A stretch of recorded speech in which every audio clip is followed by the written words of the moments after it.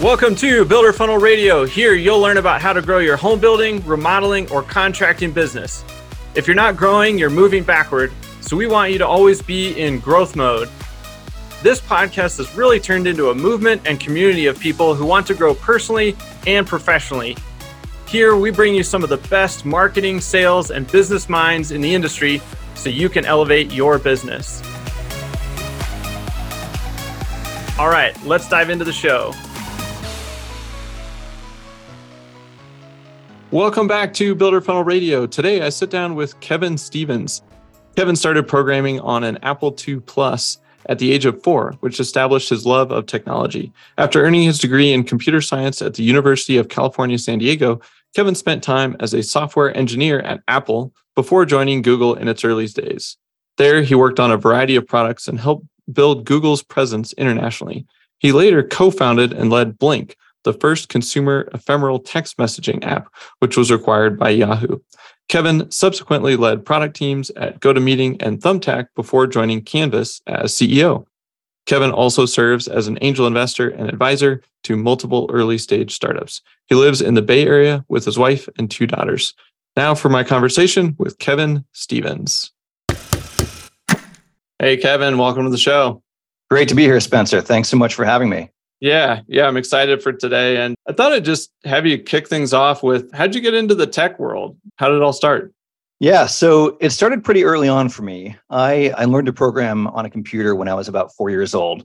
Wow. I learned to program on an Apple II Plus, which was this really great machine that was very different than today's, of course, and just self-taught myself. As I got older, I started learning about, entrepreneurs in tech like Steve Wozniak and Steve Jobs and so on, and was pretty inspired by their stories and their love of tech as well. I kept just learning more and more about technology, whether it was through actual doing work like programming or just playing video games, which was a big part of me growing up as well. I went to college and I studied computer science and continued to love building technology. What I discovered in college was I didn't really enjoy programming as much. I knew how to do it, I could do it pretty well. But what I really liked was, more figuring out the why of why you should build something, solving a problem for somebody with technology and learning about, their needs and just building something that might do something for somebody. And that's how I got into product management. That's basically what product management is, as you understand a customer or a user. You figure out what their problems are, what their needs are, and you build technology for them. And you're not necessarily writing the code, although a lot of PMs do know how to code. And as I built a company on my own, I wrote a lot of the code for that company myself. But it's just really envisioning what's a product going to be that solves technology. Yeah, that's cool. Well, I want to go back to the 4-year-old because I have a 4-year-old right now, and I don't see the connection between just teaching yourself how to program or code. So maybe just provide some context there. I'm curious, how did you go about that? Do you have any recollection of it, at that age in terms of, what that learning looked like and everything? Yeah, I sure do. So way back in the day, this is the late 1970s, my dad had a computer called a TRS-80. It was actually nicknamed the Trash 80. And we didn't even have really floppy disks back then. We actually used cassette tapes for storage. And he wrote this program for me called the Big K, obviously after the first letter of my name. And then he helped me learn BASIC, which was just this really simple programming language, with instructions, go to this line, print this thing, say this thing, and so on. So programming was easier back then, although it was harder as well. Today, you can use all sorts of visual coding environments. My kids today can just drag tiles from one part to another, and it tells the computer what to do, or in many cases, it tells the robot, because robots are cool, and kids love robots, and what's not to love about programming a robot. So, whereas I had to write instructions, for things, what to do on the screen, and learn Logo as well, which was a really popular programming language, especially used in elementary schools back then. You had a little turtle that was on the screen, and you would tell the turtle, go forward, turn left, go forward, and so on. Eventually, I connected those programs to an actual real live robot turtle that plugged in, didn't have USB or Wi-Fi back then. So we plugged that into the computer, and that was kind of how I was able to match, instructions that I would write on the computer to a real world event that was happening. But it was interesting because, Computers were less accessible back then than they are now. These days, everybody has a much more powerful computer than I had back then. They have that now in their pocket. And robots, you can buy a robot, off, many places for $100, even less. And I think it's easier to get into programming and get excited about it. Although there's aspects of it that are harder because there's so many aspects of coding and programming today that didn't exist back in the late 70s and early 80s when I was learning. Yeah. No, that's cool. Yeah. Thanks for sharing. Yeah. That makes a ton of sense. It sounds like it was a little bit in the family, but then, just building blocks, right? You learn the basics and then you just keep stacking on top of that. You said later on, you kind of discovered that you liked more the intersection of like uncovering the problem and seeing how you could build something.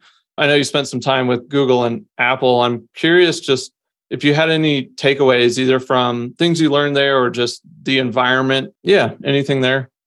Yeah, absolutely. Both just phenomenally great companies in their approach to solving problems and building technology to solve those problems. You hit the nail on the head. A lot of it comes from the environment that they created. They're both very much entrepreneurial environments. They believe in, hiring people that are excited to build something and excited to build something for their customer. But they're kind of different in how they approach the actual execution. One of the things that Apple did and has done for years and years, not since the beginning, but especially since Steve Jobs came back to the company in 1997, 96, 97, they sweat the details a lot. Details, especially in design, matter so much to them. When you open a box with an Apple product inside, the mere presentation of that item just looks amazing. It reminds you that you're getting a high quality product. And lots of other companies have followed this. It used to be that consumer electronics devices, they were shipped in corrugated cardboard boxes that, you open it up and it's wrapped in this plastic wrap and it's, and it's ugly. And it's, because that was it, the packaging, saved money and so on. And people didn't think about that presentation and the customer's very first impression of what they were getting. So what Apple does is they just made it so from the minute you open that item, you're blown away by how amazing it looks. Steve Jobs used to use the word gorgeous all the time. And the customers are just really excited. Google is interesting in that Google cares about design too. But what Google felt was the most important thing, or at least one of the most important things, was the culture with which they approached building technology and solving problems and doing things for customers. One of Google's main tenets was, focus on the user and everything else will follow. Avoid distractions. I worked there in the run up to the IPO, and obviously it's something that had the potential to distract a lot of people, but it didn't, because Google believed, if you minimize those distractions and you just focus on what you're doing for the customer or the user, everything else good will follow from that. So part of that, I was one of the first people in many of Google's offices abroad. At the time, I don't remember how many they had, but I think it was less than 20 at the time. And over the course of my time there, I visited over 30 countries. I did business or worked in about 15 of them. And Google had this really strong workplace culture, this entrepreneurial vibe, this, energy about, what they were trying to do for customers and the user and making people's lives better and so on. And they wanted to make sure that as they opened new offices around the world, they seeded that culture that was built up in Mountain View, where Google's headquarters is. So what they would do is, as they opened a new office, they would send a handful of people, no more than 5, sometimes as one or 2, from the main office to seed the culture in that new office. And what you got were offices around the world that had their own local identity that you knew when you were in Google Australia or Google Brazil or Google London, but had the overall predominant Google culture that was core to making an exciting place to work and an innovative entrepreneurial place to work. Yeah, that's cool. It kind of sounds like maybe almost like kids, where there's some shared DNA, but there's obviously uniqueness and everything about it. Absolutely, it's a great analogy. Yeah. Yeah, and then you also mentioned with the company that you started, you wrote a lot of the code. I'm curious, what was that transition like? What was the company? Maybe just share a little bit about that. Yeah, so the company I started was called Blink. We started the company in 2011. And it was Snapchat for texting before Snapchat had that capability, before ephemeral messaging was really a concept that consumers had. Blink wasn't our first product. We built another product that was a location-based product, that allowed you to find your friends wherever they were and so on, back when location technology was pretty new and nascent. How we got to Blink was this conversation that we're having right now is recorded. Your listeners can hear it anytime they want. But most of the conversations that we have are ephemeral in nature. When you meet somebody on the street, it's ephemeral in nature, and you have this level of honesty and no filter and being who you are. And we realized that as you go to a mobile device and start texting somebody, you lose that spontaneity and that honesty and that ephemerality. And why is it that when we go to a mobile device, we suddenly have to have our guard up and have our filters up and so on? And we wanted to make that spontaneity something that you could have on when you're texting on a mobile device. So we created Blink. I wrote a lot of the code for the very first product. By the time we got to Blink, it was a pivot. The first product wasn't remarkably successful, so we ended up shutting it down and starting Blink instead. But wrote a lot of code for the first product when it was just my co-founder and myself. By the time we got to Blink, we already had a team, and we launched Blink pretty quickly. It came about and it sort of took off overnight. It didn't hurt that at the same time the Ed Snowden story, broke around that same time, and people were more aware of what they were saying, and the fact that let's have that honesty and spontaneity and make it so that what we're saying online actually stays between us and isn't on the permanent record and things like that. But yeah, Blink was exciting to be a part of that. There were a number of other companies that were building something pretty similar around the time. We ended up being acquired by Yahoo shortly after we started it. Gotcha. Yeah, that's cool. Well, I'm sure we could do a whole podcast on that, but I want to keep us moving too. I guess you're at Canvas now. What was the transition like there? And then what are you guys up to? Yeah. So I got to Canvas. I was taking some time off when Canvas reached out to me. I was happily skiing with my kids every day and wasn't in a hurry to go back to work. It was during the height of the pandemic, when the kids couldn't be in school and we were, everybody was remote and things like that. And I just happened to had already taken some time off before the pandemic. And then as we got into the pandemic, that just ended up being longer because, my wife was working. Somebody had to entertain the kids all day long. And I said, I'll just take them skiing all the time. So perfect. I was having yeah, it really was. It was honestly as challenging and difficult as the pandemic was for so many people, especially I'm sure your audience was tremendously impacted by it. It was a great silver lining for me. I really got some great family time. Well, Canvas approached me around that time period, and they were looking for a CEO, and I tried the technology out and was just blown away. The first time I did a scan, the first time I got measurements back and compared it to the actual measurements, I just found the technology really exciting as I got to meet the people and understand the power of the technology, including, what the company is doing with computer vision and AI and so on. For me, it was just the moment I saw it, I said, yeah, this is what I want to do next. And we ended up, finding a great fit. But I said, this is definitely a company I wanted to be a part of. That's cool. So I guess if you just had to describe what you guys do in 30 seconds, how would you do that? And then what are the biggest problems you guys really are solving today? So Canvas allows remodelers, architects, contractors, and designers to take a 3D scan of a house and generate an as-built with just about a 20-minute scan.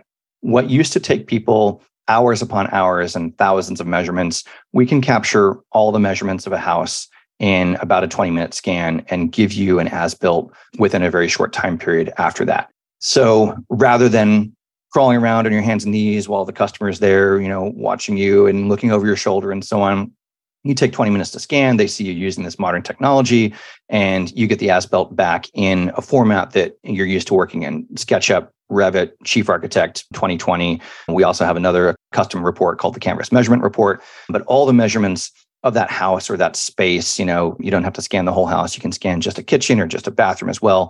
But all the measurements of that space, we give you all those just based on a 20-minute scan with just your iPhone or an iPad.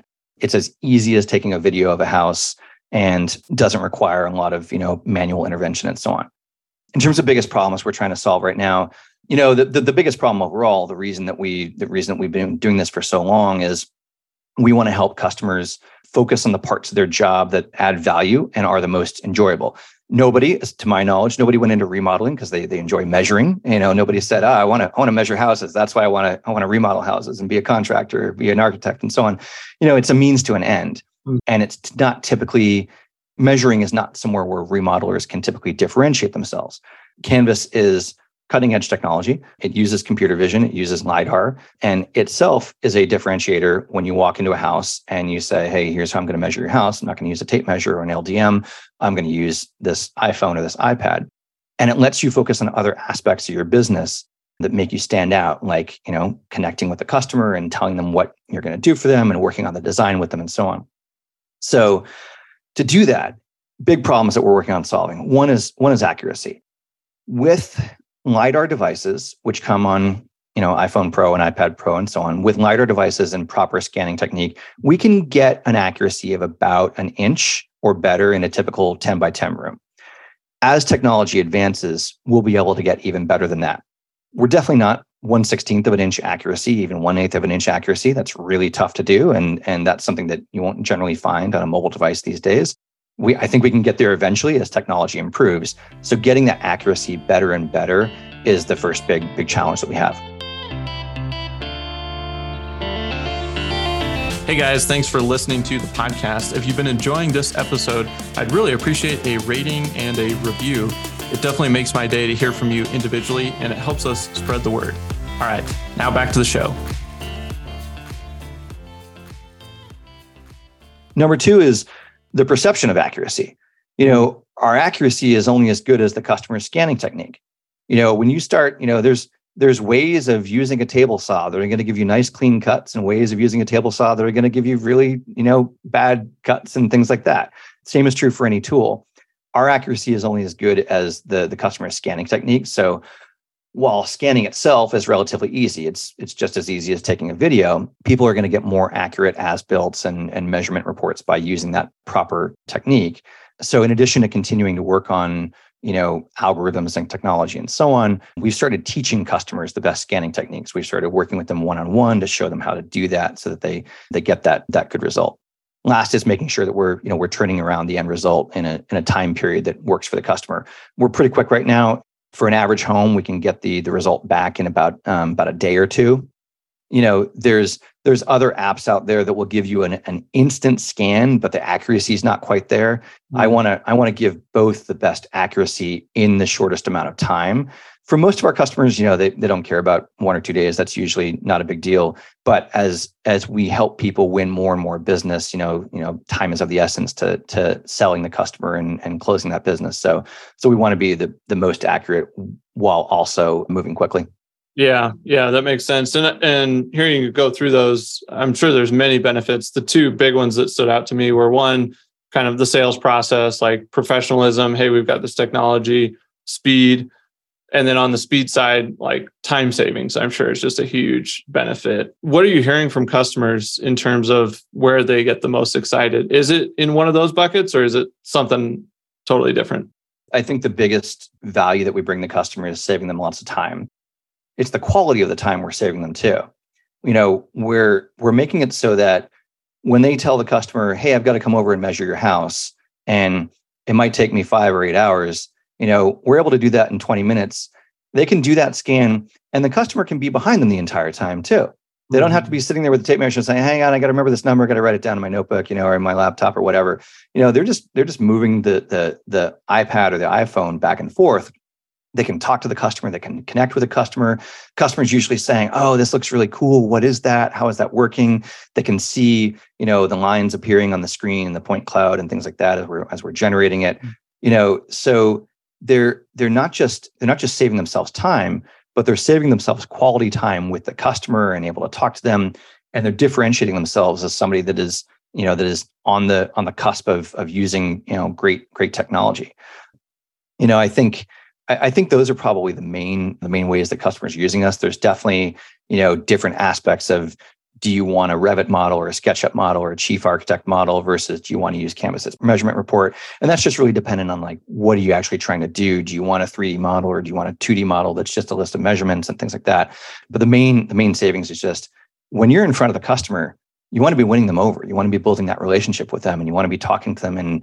And frankly, I don't think most customers, are excited about, hey, there's somebody crawling around my kitchen and, taking measurements. I mean, I think there's value in the professionalism it brings as well. Yeah, that makes a ton of sense. What's on like the horizon in terms of like product roadmap? I'm sure there's some stuff you can't talk about and some stuff hopefully you can, provide a little bit of insight. But you mentioned trying to get like accuracy even tighter, but are there other things that are things you're excited about, stuff that isn't launched yet? Yeah, super excited about.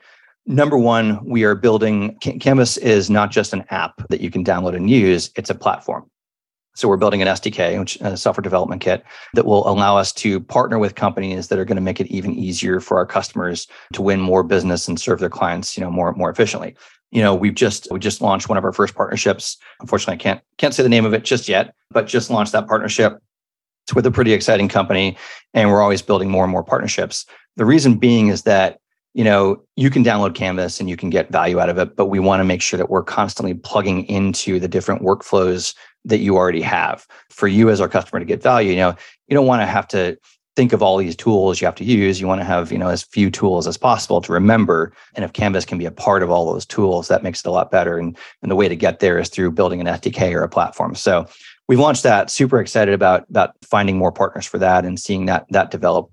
Second is, we don't have robust cloud sync right now. If you use Canvas on one device and then you lose that device or you get rid of that device and you forget to copy things over, you might lose that data.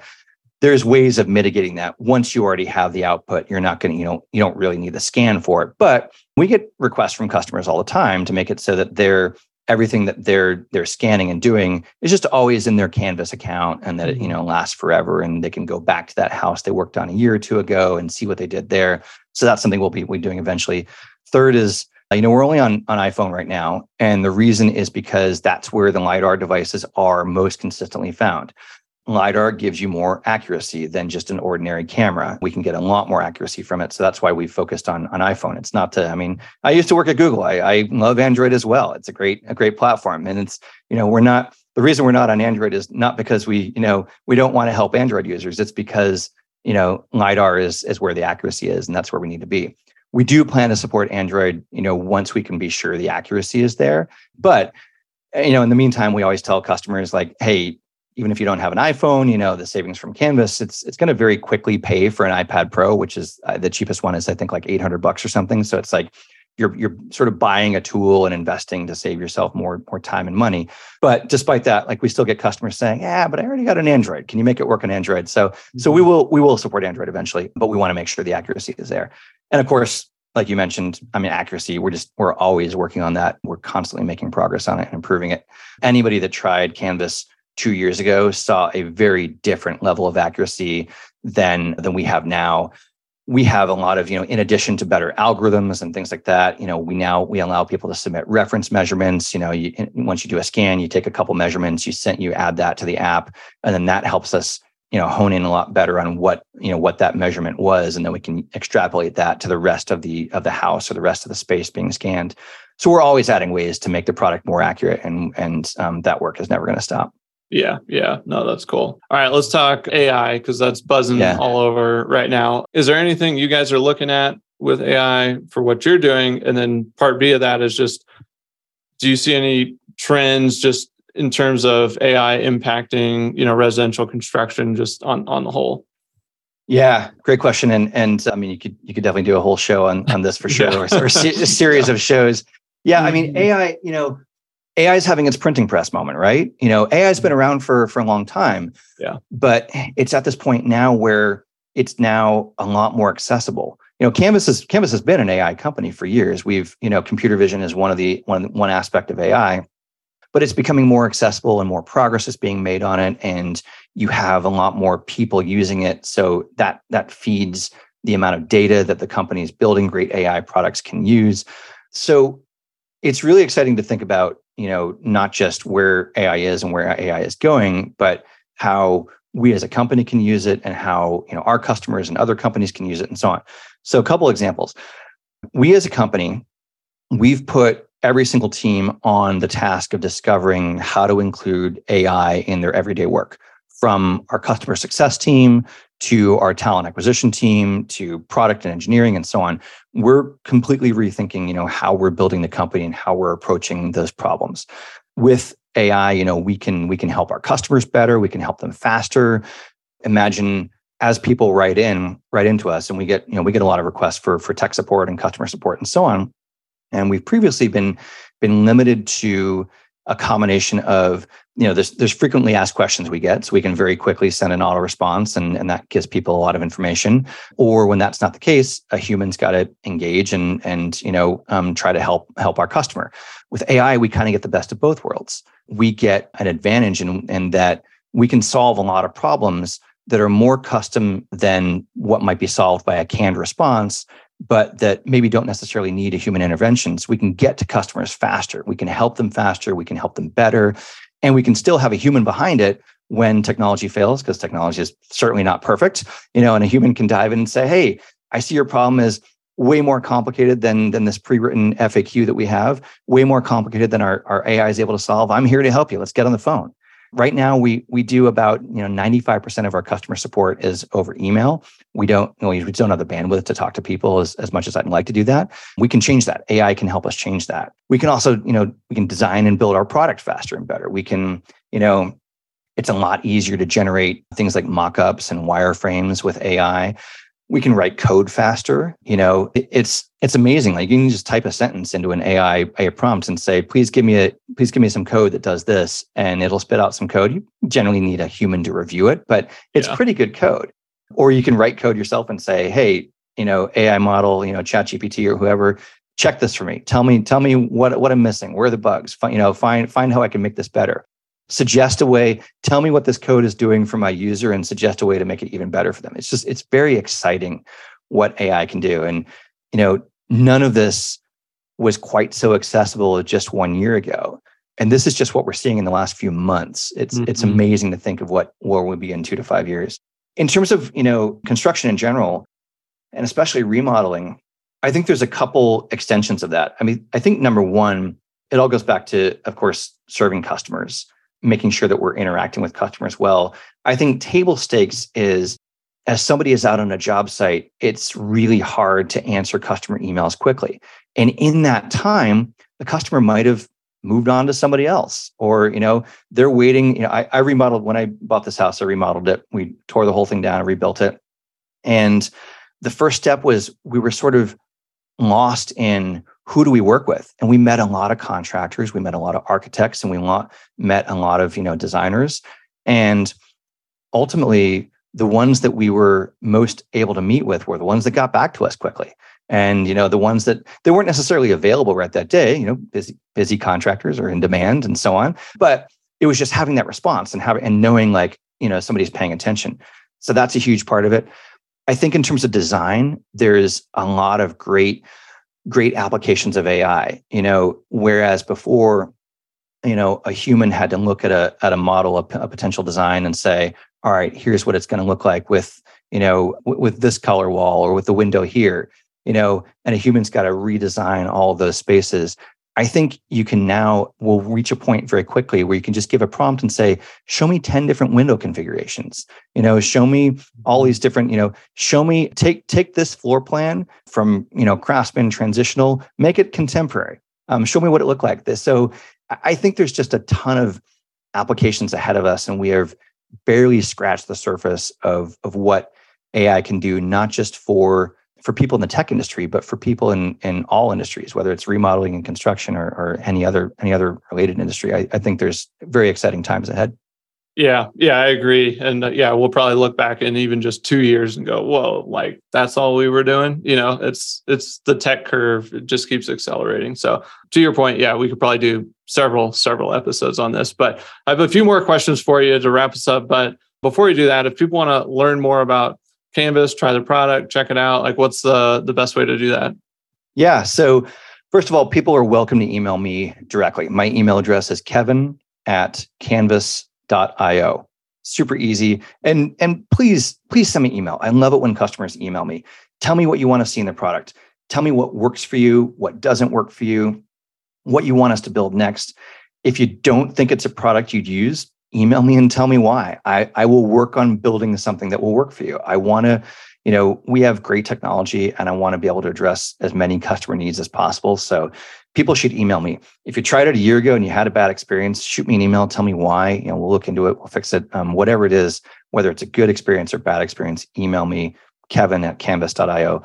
Where to find the product? You can download it on the App Store. It's Canvas LiDAR 3D measurements. We also have a product for homeowners.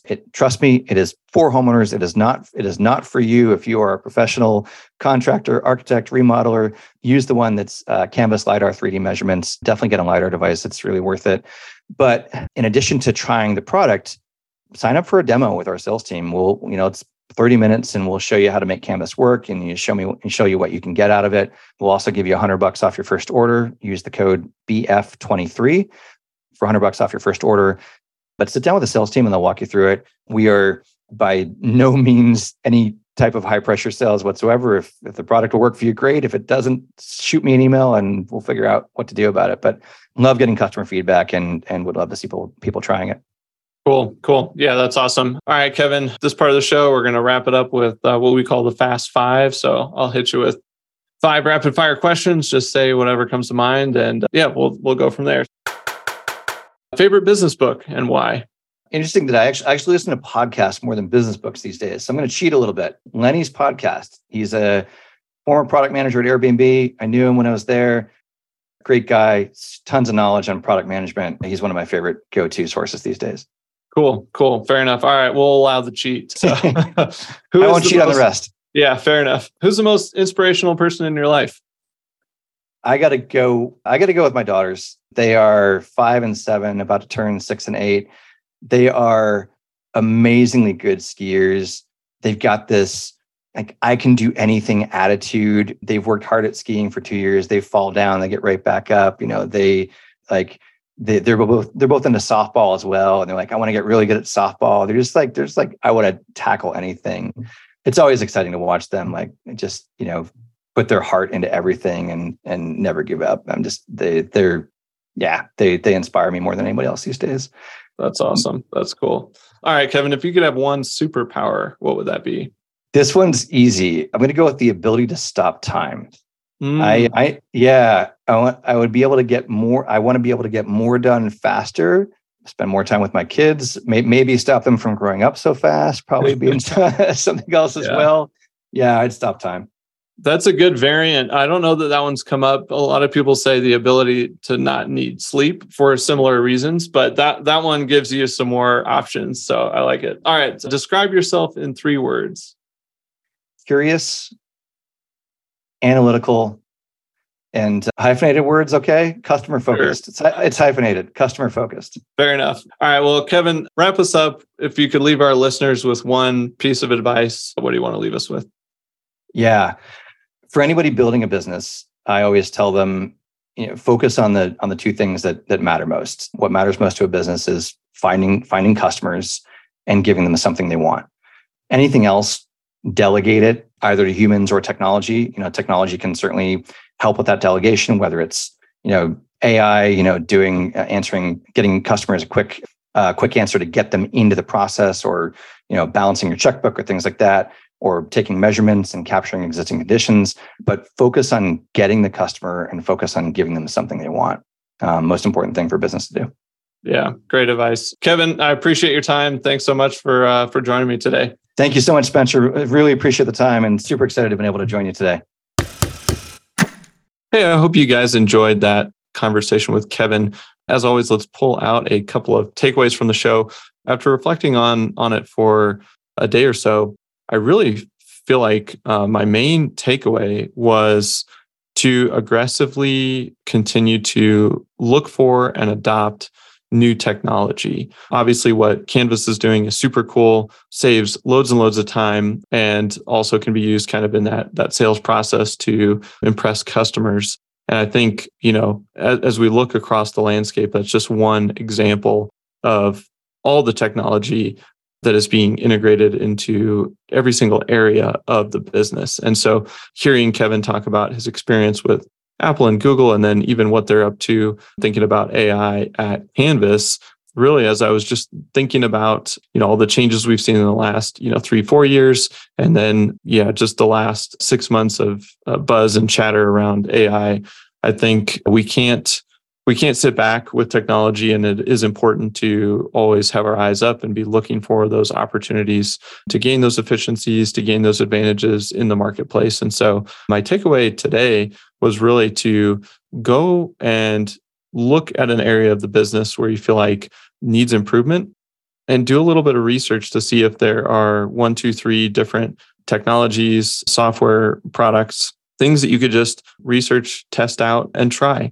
And I think if we are continually doing that on a regular basis, whether that's monthly, quarterly, a couple times a year, even once a year, but if we have some sort of cadence where we're looking to test and try to integrate new technology, then we'll kind of look up, 3, 4, 5 years later, and we'll have actually made real progress in integrating it into our business. So that was my big takeaway for today. And as always, we appreciate you listening to Builder Funnel Radio. We'll see you next time. Thanks again for listening, everybody. And as a quick reminder, text radio to 33777 for some free goodies as a thank you for listening to the show. And if you got some value from today's episode, I just ask that you leave us a quick review on iTunes. It really helps us spread the word and grow this awesome community of people who are working to improve their lives and their businesses. Thanks again, and we'll see you next time on Builder Funnel Radio.